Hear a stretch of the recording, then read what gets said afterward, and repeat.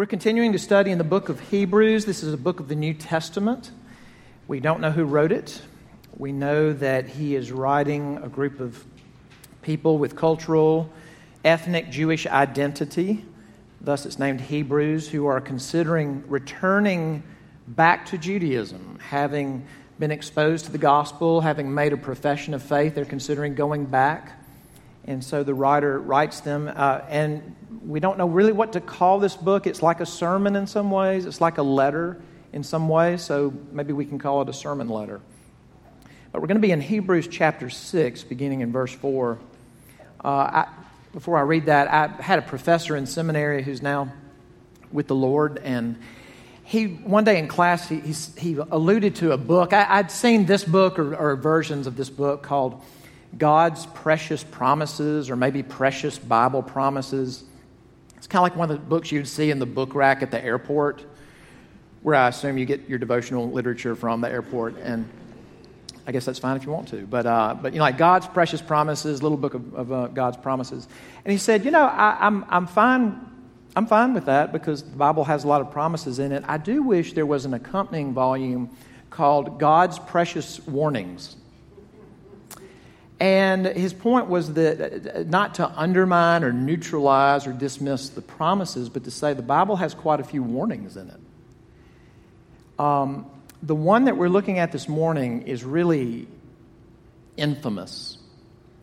And it's regarded as, by many, the most difficult passage in the book of Hebrews, and it's regarded as one of the more difficult passages in the New Testament. And what I want to try to hang on to this morning is something that we've been saying all along, but I think it's really important this morning to try to keep two things, rather than pit them against each other, to hang on to these two things. One is that the writer, whoever he is, and again, when I say he, the one place where he refers to himself in the original, he uses the masculine, so it seems to be a man writing. But the one... he seems to really like these people. In fact, in this passage, he calls them beloved. And I don't think that's just rhetoric. I think he really loves them, and he writes this long thing because he loves them. And he's warning them. And I don't want you to decouple those. I want to keep those together, that he loves the people he's warning. He's warning the people he loves. And I would just say, as somebody who gets up and does what I'm doing right now, teaches and preaches, it's easy to feel some pressure to sort of read the warning and then explain it away. And so, to keep me honest, I want to say on the front end, I want the warning to be a warning. And really, I'm saying that I want us, hopefully, to do what we're always trying to do. Let the text be the text, and let it say what it's saying. This is a loving warning. Hebrews chapter 6, beginning in verse 4. Now, where he's been, and these have been some of the sermons leading up, he has been alluding to Old Testament scriptures. That would be their Jewish Bible that they're familiar with. And he's been giving warnings. I mean, he has given warnings like, hey, remember all those people that they saw the miracles, the plagues, when they came out of Egypt. They saw God wipe out the Egyptian army miraculously. They saw God feed them in the wilderness where there's no stores or markets or plumbing or anything, care for them. Those people, except for a very, very few, did not enter the promised land.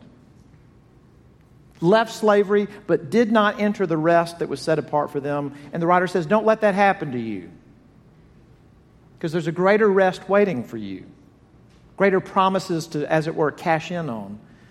So he's been warning them in love, and then he says this: for it is impossible in the case of those who have once been enlightened, who have tasted the heavenly gift, and have shared in the Holy Spirit, and have tasted the goodness of the Word of God and the powers of the age to come, and then have fallen away, to restore them again to repentance, since they are crucifying once again the Son of God to their own harm, and holding him up to contempt.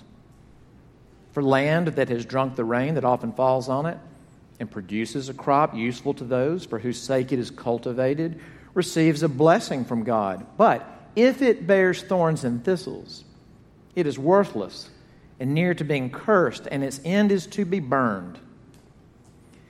Though we speak in this way, yet in your case, beloved, we feel sure of better things, things that belong to salvation.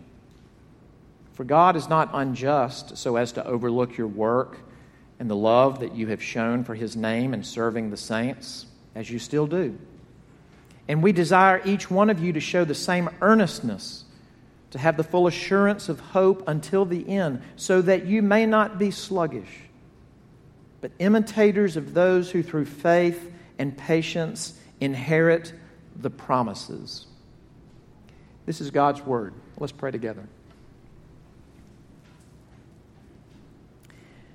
Our Father, as we come to this passage, we want to ask you that even in the next few minutes that you would enable us to do something that does not come naturally to us, and that is to see by faith and not just by sight.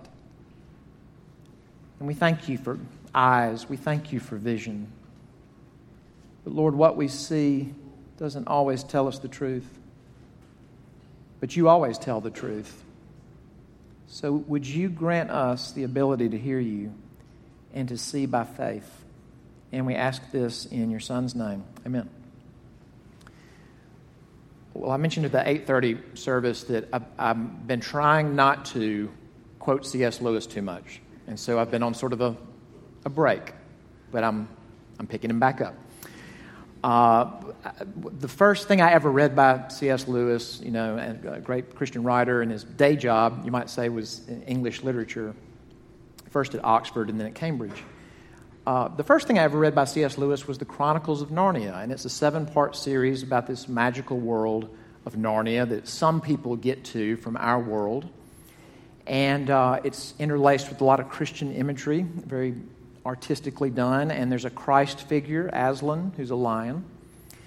And if you read it, the first story, or if you saw the movies, the first story, you meet these 4 English children, the Pevensies, and there's Peter and Susan and Edmund and Lucy. And they not only make it into this world of Narnia, but they end up becoming kings and queens for royalty at the same time, and fulfill these Narnian prophecies, and they enter into this sort of golden era of Narnia, and then they come back to England.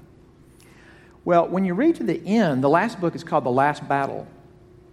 And at the end of the last battle, these characters that you've met along the way from different times end up in Aslan's country. And it's a picture of eternal life and the new earth.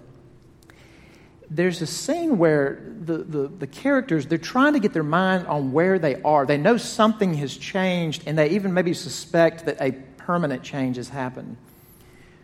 But one of the characters sees Peter and Edmund and Lucy, and he says, "Pardon me, sire, but weren't there 4 of you? Weren't there 4 of you?" Because there was Peter and Edmund and Lucy and Susan. And High King Peter said, and Lewis says that he said gravely, "Our sister Susan is no longer a friend of Narnia." And it goes on to say that Susan, who had been a queen, the high queen, that she got back and began to just act like that was a game that they had played, and it was just sort of a little thing they went through, and that real life was lipstick and invitations and boyfriends and stuff like that, and that she was not there. And I'm telling you, over 40 years later, I have not gotten over that and don't feel good about it. But it seems that what Lewis was doing was he was drawing from his familiarity with Scripture, because there are some very well-known figures in Scripture that you would expect to, at the end, make it in and have a happy ending. Let me give you one from the Old Testament and one from the New. Old Testament, King Saul. Saul was the first king of Israel. And the people wanted a king, and so God gave them a king, and he was tall, and he was handsome. And the people just sort of fell in love with him. And get this, it even says that God's Spirit comes upon him, and anoints him to do things that he naturally could not do. Feats of leadership, feats of war. And long story short, he leaves God. So he wasn't just somebody exposed to the information about the one true God, or just kind of got in proximity to it, but affected by it, acted upon by it, you might say moved by it. At least in one place, he prophesied under the influence of the Spirit of God, but left God, and the kingdom was taken from him. New Testament, Judas Iscariot, one of the 12 apostles. Now, if you know that name, he's become infamous as the one who betrayed Jesus. But sometimes we don't really connect the dots about, up to that point, he was one of the apostles. When Jesus sent the apostles out 2 by 2 to go out and teach and do miracles in his name, Judas Iscariot went out and preached the gospel in Jesus' name. Judas Iscariot went out and did apostolic miracles in Jesus' name by the power of God.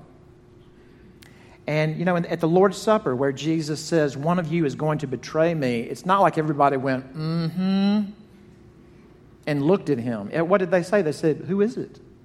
Is it me? They don't know it's him. And he had unparalleled access to Jesus.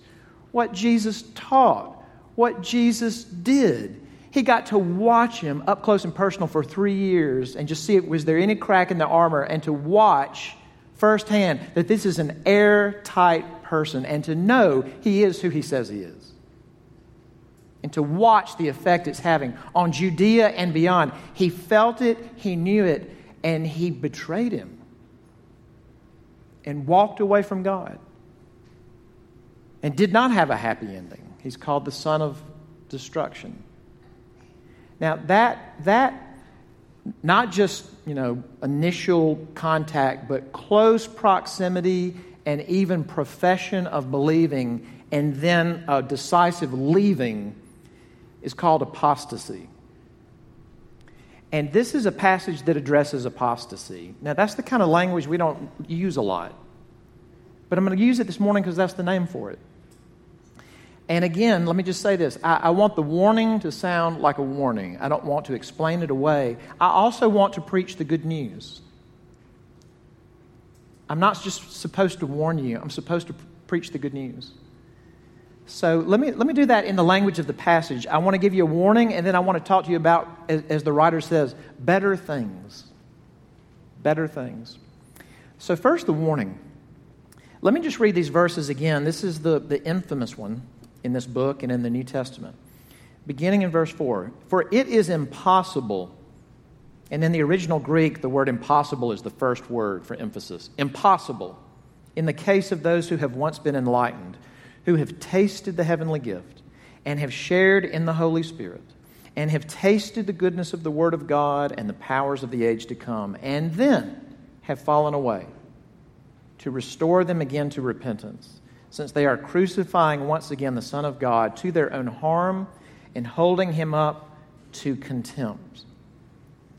Now, let's just call a spade a spade. That sure sounds like a description of someone who loses salvation. Now, you may or may not have heard this phrase before, but some Christians, and I would be one of them, would say that the Bible teaches once saved, always saved. Is this passage undermining that? And this is really a golden opportunity for us to apply a principle. I would say it's the golden principle, golden rule of scriptural interpretation. And we talk about this sometimes. Blank interprets Scripture. Scripture interprets Scripture. That is the golden rule. Always relevant, but I'd say especially so on this one. We don't ever want to come to a conclusion that's at odds with other clear statements of Scripture. Are there clear statements of Scripture that say once saved, always saved? Let me share one. This is not exhaustive. This is just an example. Look down under the passage in italics, and this is from the Gospel of John, and this is Jesus talking. And listen to what he says. My sheep hear my voice, and I know them, and they follow me.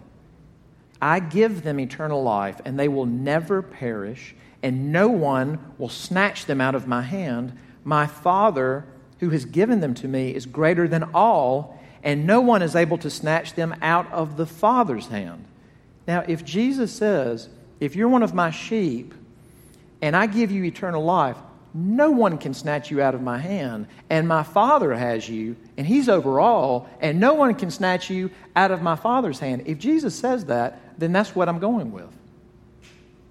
Here's another example. It's not in the bulletin. There's actually a once saved, always saved text in the very next chapter of Hebrews. In Hebrews chapter 7, it's verse 25. It's talking about Jesus, and it says that He is able to save to the uttermost those who come to Him.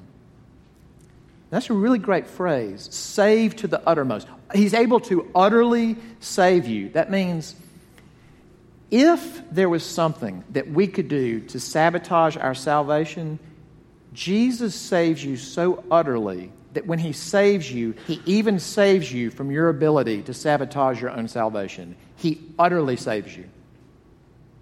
He saves you from everything from outside or inside that would thwart God's purposes. Okay. Once saved, always saved. And I really do believe if whoever wrote Hebrews, if we could get him up here, he would say, you know what? I completely believe that. But understand what my point is with these original readers. Yeah, once saved, always saved. But what I'm trying to get across to them is once saved, always saved. Not once exposed to the information. Not once public profession made. Even not once moved by the reality of it. But once saved, always saved. Is this a description of people who believed? Well, one reason I don't believe it is because he never says they believed. Never talks about belief or faith, and that is super important. What does he say is there? What did they do? And he says this twice. They tasted. Did you catch that? Look in verse 4 first. Who have tasted the heavenly gift. And then in verse 5, and have tasted the goodness of the Word of God and the powers of the age to come. You know, there's a documentary that I know some of you have seen. You've mentioned it to me, and our family has watched it, called SOMM, S-O-M-M. It's about people who are studying to be master, is it sommelier or sommelier? Whichever pronunciation it is. These are experts of wine. History, background, varieties, everything. One of the things that these people do as they're rehearsing and practicing and training to become these sommeliers is they'll have a flight of wine glasses. So you'll have like maybe 8 or 10 glasses of wine, and they'll taste and try to figure out, grape, vineyard, soil conditions, circumstances, maybe the exact vineyard it came from. But when they taste, they spit it into a bucket. Because even if you're drinking really top shelf stuff and not cheap beer, if you drink that much wine, that's not going to be sustainable for your future if you do that on a regular basis. So they'll taste and really taste it. You know, if you've ever had a really great meal and just felt like, wow, that just kind of washed all over me. They are literally trying to wash that wine all over their palate and figure out the notes and the acidity and just how everything goes together. So somebody can take a taste of that wine and really wash it around and taste it as much as they can taste anything, try to come up with descriptors and say, boy, that is a beautiful glass of wine. That is a masterful glass of wine. And then spit it out and not drink it. Taste it. Feel the goodness of it. Feel the mastery of it. But not ingest it. Not let it do what food does, whether it's good food or bad food, when it goes into you and it becomes a part of you. You can do that with the gospel of Jesus Christ. I mean, you can not only get in proximity to it, go to a Bible study, go to church, meet with a Christian friend.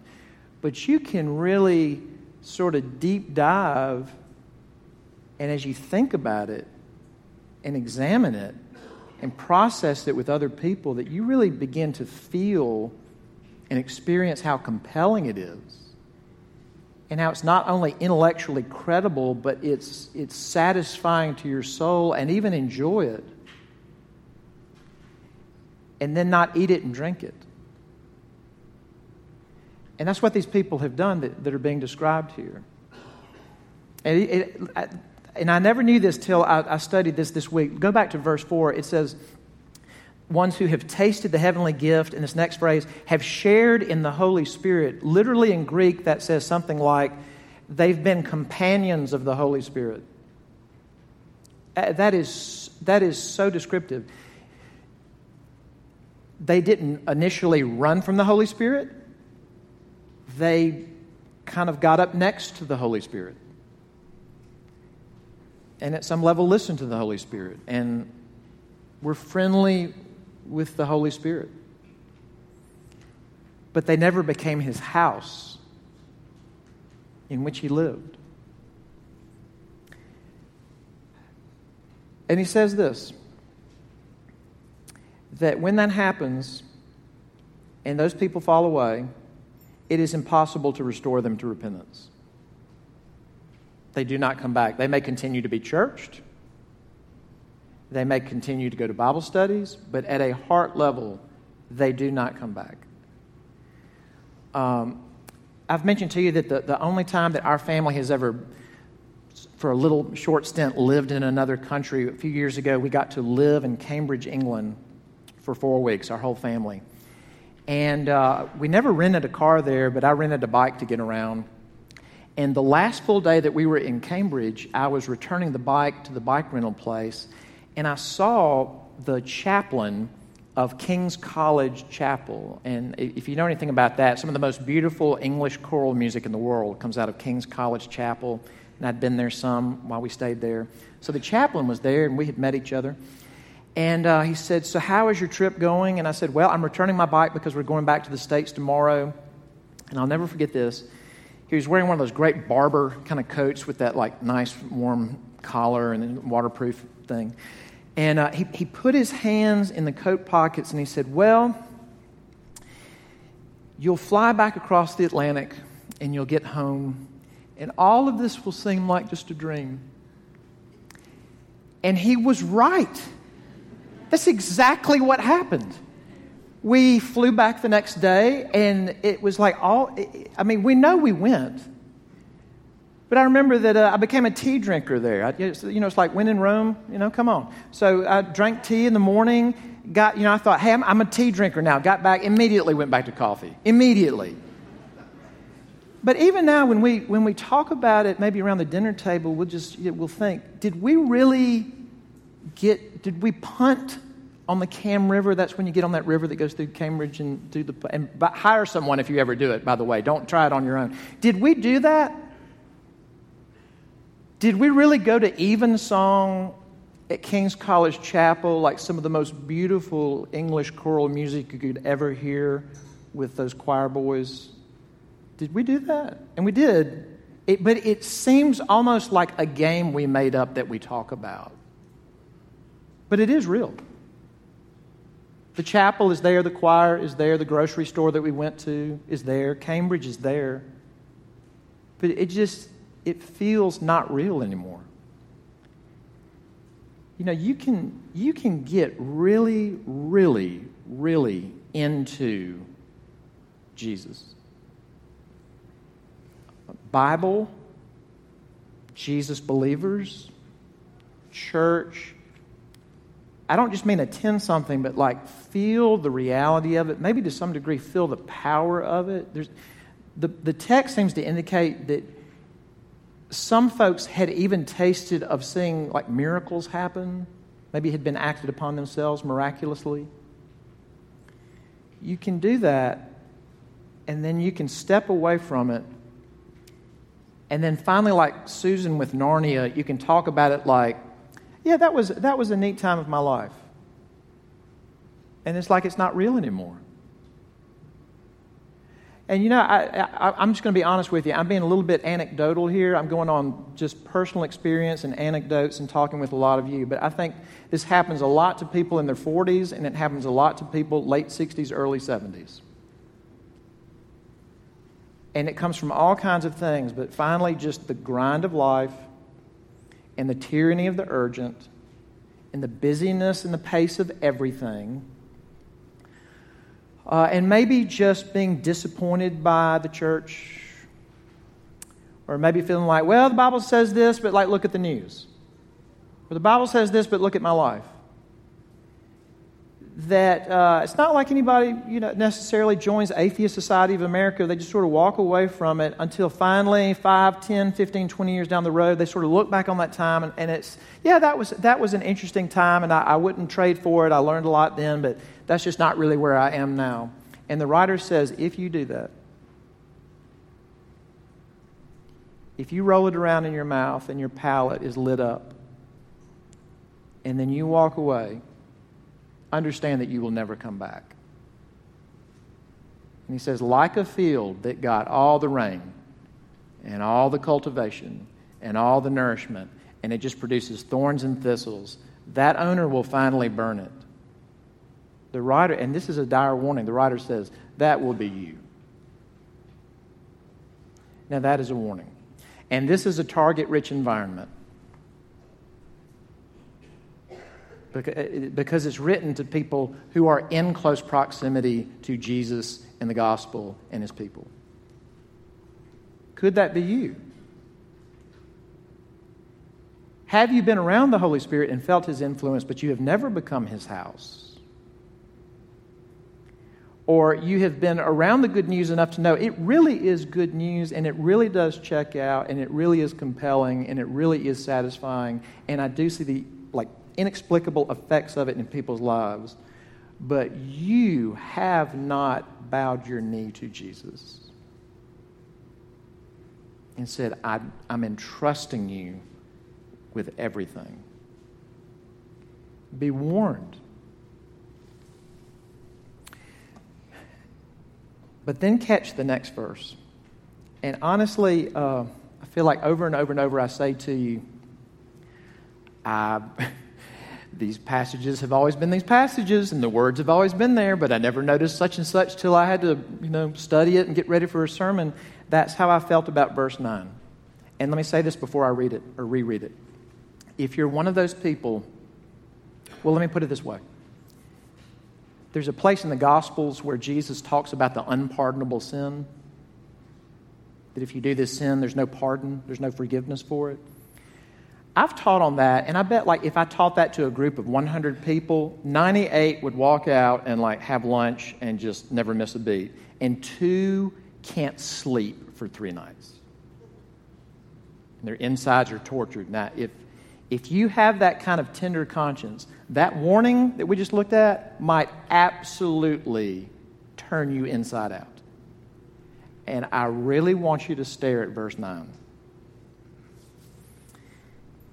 The writer says, though we speak in this way, yet in your case, beloved, we feel sure of better things, things that belong to salvation. Now, let that wash over you, that the people that the writer is writing to, that he's nervous enough about to include this warning, to them he says, but in your case, the pronouns change, by the way. He's talking about them, those people. But in your case, I really do think they're going to be better things. And if you have that tender conscience, and if just now you've been wondering, am I that person who doesn't come back, who is not brought back to repentance? Listen to verse 9. Though we speak in this way, yet in your case, beloved, we feel sure of better things.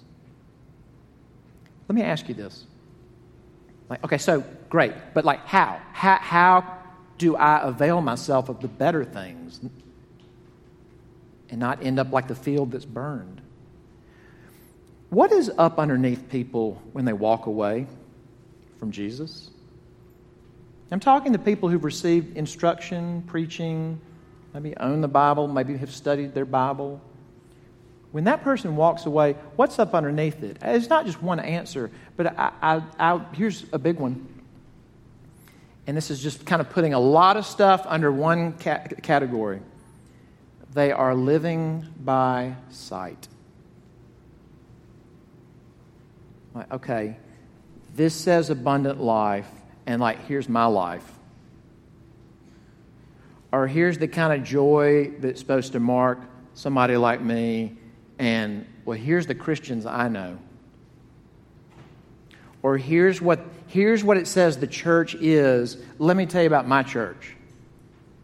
Let me tell you about the realities of my church. Or that Jesus is king over the whole world. Have you watched the news? Globally or locally? And they're living by sight. And it's extremely easy to live by sight because you can see what you see by sight. But what does the writer want them to do? Is he saying, now, go through life and pretend like things are great and do not look around at current events too much? Look at what he says in verse 11. Here's what I want. We desire each one of you to show the same earnestness. That means like to do something strenuous, to have the full assurance of hope until the end, so that you may not be sluggish, but imitators of those who through faith and patience inherit the promises. Now, briefly, let me zero in on some of the terms he uses. First off, hope. It is so important that you understand what the New Testament means by hope. It's not how we use the word hope. We use the word hope like, I hope the weather is good for the game. I hope the weather is good for our trip. But we don't know. It's uncertain, so I'm hoping. That is not how the New Testament uses it. In the New Testament, hope is living your life now in light of a future certainty that is locked in. That is hope. It's similar to faith. How does the New Testament define faith? Faith is the assurance of things, what? Hoped for. The conviction of things not seen. In the New Testament, you don't just see with your eyes. You see through the eyes of faith things that you can't visibly see yet. You see them through faith. What is the writer saying? He's saying this. Look, if I can put it this way, you've got to play the long game. Because if you play the short game, believe me, it's going to look like this is bunk. And it's going to look like, you know what? It's great to learn about Jesus. It's good to know people's, perspectives. But I think all the world religions are really sort of after the same thing. They're kind of like different roads up the same mountain. And let's just kind of all get along. That's the way it's going to look. And I get it, guys. As a preacher, I get it. One time I was speaking at a conference down in Atlanta, and Dana was with me, and the conference finished. I taught fairly early Sunday morning, and then everything was done, and everybody went home.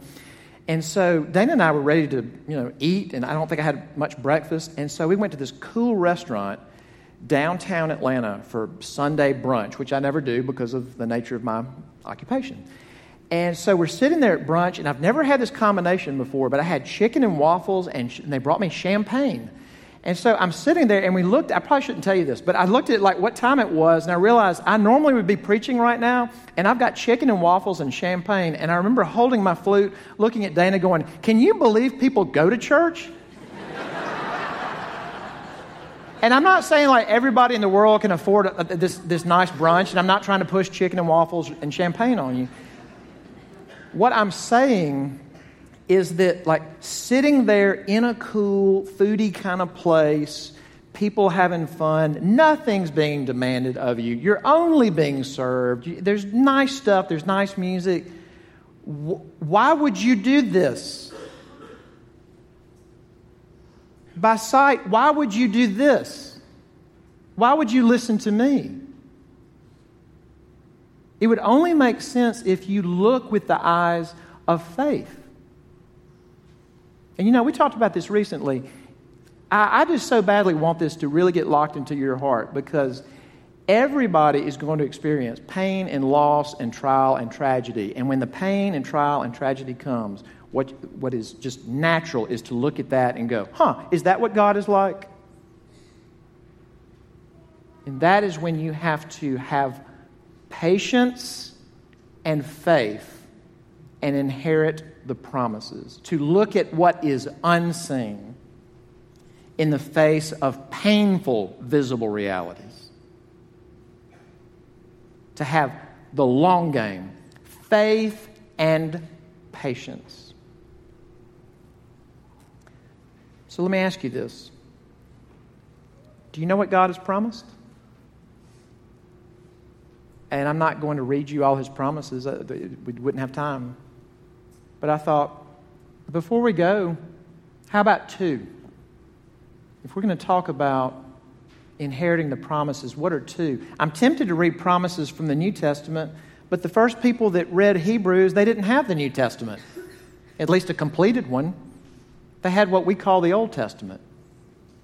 So may I read you two promises from their Bible? One I know from memory. And these are both from Isaiah, one of the great prophets. God says this, and I love the lead in. He says, "Come, let's reason together. Though your sins be like scarlet," present tense, "they will be as white as snow. Though they be red like crimson, they will be like wool." And what is God saying? Are you stained? Stained with adultery? Stained with fornicating? Stained with misusing food and drink? Stained with assaulting someone? Stained with racism? Stained with apathy about the hurting people around you? Are you stained? Come to me and believe me, and you will be as white as snow. You'll be white like wool. That's how I'll see you. But let me read you this promise from Isaiah. Almost every year when this is read in lessons and carols, the reader is moved to tears. In a world that is polarized and shrill and full of murder and genocide and racism and poverty and disease and divorce and fragmentation, listen to this. The wolf shall dwell with the lamb, and the leopard shall lie down with the young goat. And the calf and the lion and the fattened calf together, and the little child shall lead them. The cow and the bear shall graze. Their young shall lie down together. And the lion shall eat straw like the ox. The nursing child shall play over the hole of the cobra. And the weaned child shall put his hand on the adder's den. They shall not hurt or destroy in all my holy mountain. For the earth shall be full of the knowledge of the Lord as the waters cover the sea. In that day, the root of Jesse, that would be Jesus, who shall stand as a signal for the peoples, of him shall the nations inquire, and his resting place shall be glorious.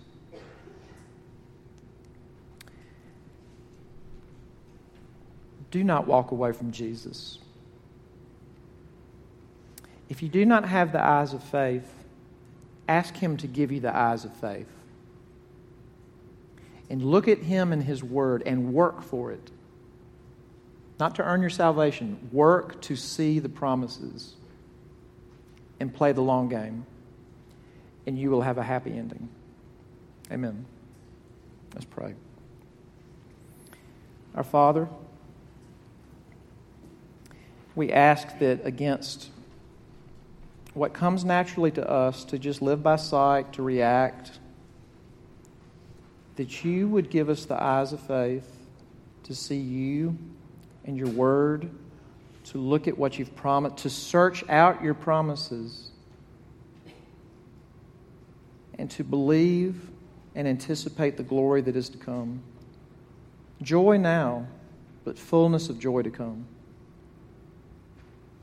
Father, we pray that any who have never for the first time trusted your Son, that you would give this morning faith and repentance. And we ask this in Jesus' name. Amen.